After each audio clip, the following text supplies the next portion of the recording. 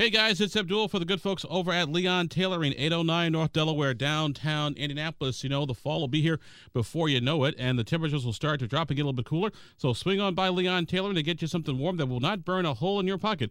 Maybe it's a nice little bit of a heavier jacket, or maybe a heavier blouse or skirt, or no matter what it is, maybe a nice sweater. No matter what it is, you can get it Leon Tailoring. You can get it ready-made or custom-made or tailor-made. Just go on in, tell them Abdul sent you, and they'll take care of you, and they'll be happy to do it as well. Leon Tailoring, 809 North Delaware in downtown Indianapolis. And what's your sort of organizer today's protests for? We are here to support Dr. Burnette in the wake of Newfield's vague announcement, but that she is departing without giving us any information or transparency. Any reason why this may be happening, or what's going on here, or?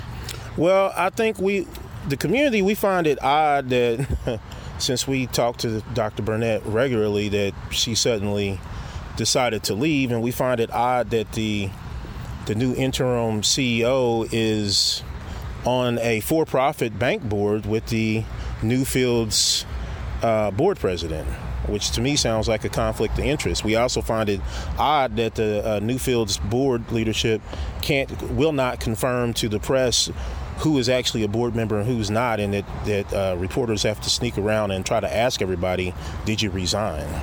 Obviously, Newfields is technically a private organization, though it gets some public dollars here and there. The question is, can Newfields like them not talk about it because she was an employee? It's a personnel issue. All the legal stuff that goes into there. So there's obviously a fine line, but I do believe Newfields ought to be able to tell us when their board members resign. To me, that's fraud by deception. The fact that you're perpetrating to the community that you have a stable organization and it's supposed to be benefiting the community at large, and then you have individuals. I think one whose family has been on the Newfields board for generations left. Then you have other people, and they're all saying something about board leadership, and Newfields won't confirm that their board members are leaving. No, it's the leadership needs to speak about something going on, and they're not barred legally to not speak on everything. You mentioned African-American females, white supremacy, so let's go ahead and ask. So do you think that has something to do with what's going on here?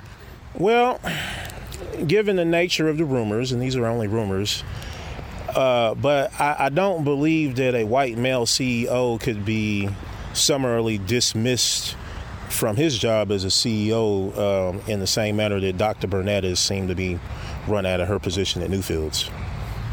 You guys talk to Dr. Burnette or get any sort of comment from her or anything, or? I will neither confirm nor deny. Think anything else is going on, or just guys was trying to get to the bottom of all this? We need to get to the bottom of it. I mean, there's always going to be rumors. People are always going to say stuff that can't be said to the public, but we know where there's smoke, there's fire. Also recently, too, it looks like the lots of issues with African Americans and sort of positions of authority for not-for-profit groups, the Public Library Board, the Children's Museum, and now Newfields. What are your thoughts on all that?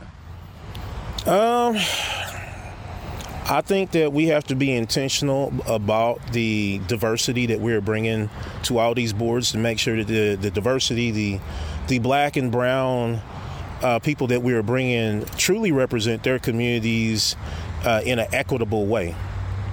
Do you think Dr. Burnette did that? Yes, Dr. Burnette did that, but I'm talking about the board leadership on all of these institutions. Okay. What do you think was her contribution to Newfields? Dr. Burnette brought a level of trust. I don't think I've ever met a lady that wasn't born and raised here, that comes here and gets that in depth with the community and goes around and talking to people and having really honest conversations, and then going and making change, visible change that we could see, like, for that American exhibit that was very bold and provocative, her taking back the stolen relics back to Nigeria. That was strong. She did that personally? Mm-hmm. No kidding. All right, anything else you want to throw in at the end? That's it. All right, thank you, sir. Thank you. This podcast was produced and edited by Chris Spangle and Leaders and Legends LLC. If you're interested in starting a podcast or taking yours to the next level, please contact us at leadersandlegends.net.